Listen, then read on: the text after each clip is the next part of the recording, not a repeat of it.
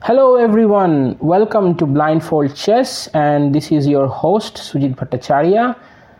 And in today's podcast I am back with 3 new interesting puzzles that will dazzle your brains. Okay, so without any further delay, let us start with the first position of today's podcast.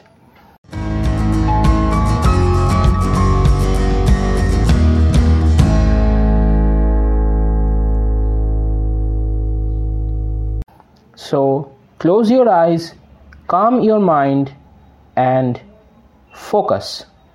White has a pawn on a2, pawn on b3, a king on b2, a knight on d5.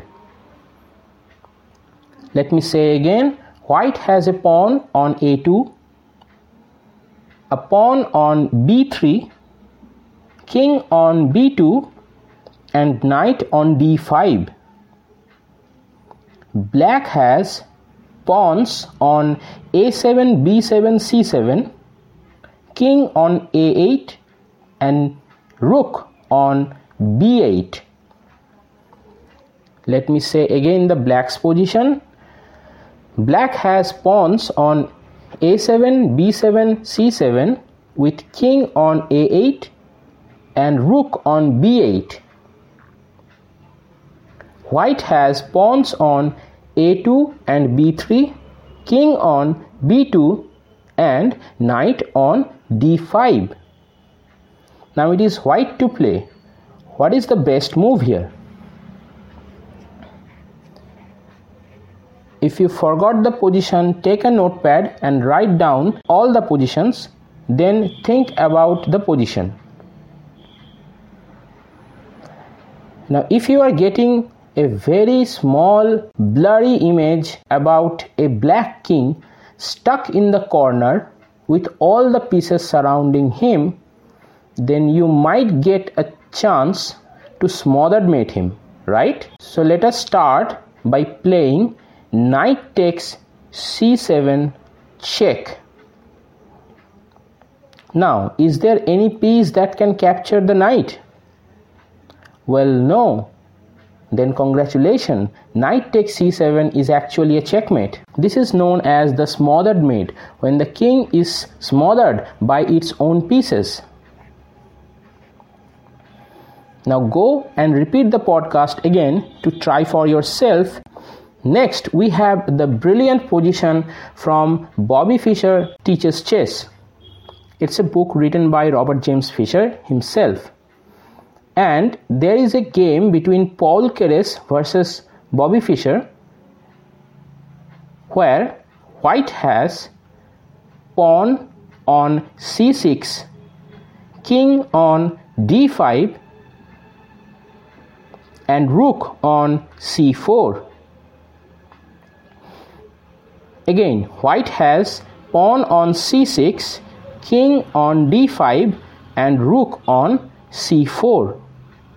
Black has queen on c3, king on f5 and pawn on g4. Let me say again, white has a pawn on c6, rook on c4 and king on d5, and black has a pawn on g4, a queen on c3 and a king on f5.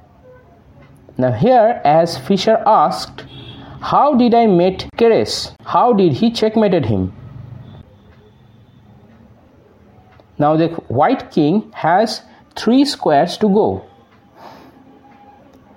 The white king can go to c5 because it is not blocked by any pieces, and if the king goes there, there is no check. Okay?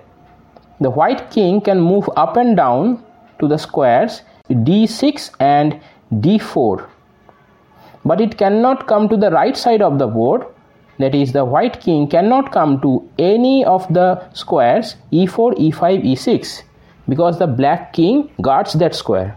So obviously, if we move queen to e5, then it is a checkmate because now all the squares are guarded and the queen is protected by the king. Now go again and listen the podcast to clear up the position in your mind. And if you are still confused with the positions, don't worry, just open leeches or open your chessboard, put the pieces on the board and then try for yourself. Now for this puzzle, I need all of you to get your chessboard in front of you because this is going to be a heavily loaded puzzle. Now start the piece placement by setting up white has pawns on a2, b2, c2 with king on b1 and bishop on c3. With white rooks are on h1 and h4. A white knight is on g5. Black has pawn on f7, bishops on g7 and g6, king on g8, rook on e8, queen on e6.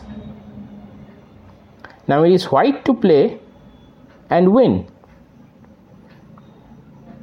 I know this position is a bit hard, but if you can imagine this thing inside your mind, then it is good. And if you can't imagine this position on your brain, then you must have to try for other easy puzzles and then come for this position later. Don't worry, it's just for fun to understand the basic checkmate patterns. Once you have learned this thing, you will never forget this thing.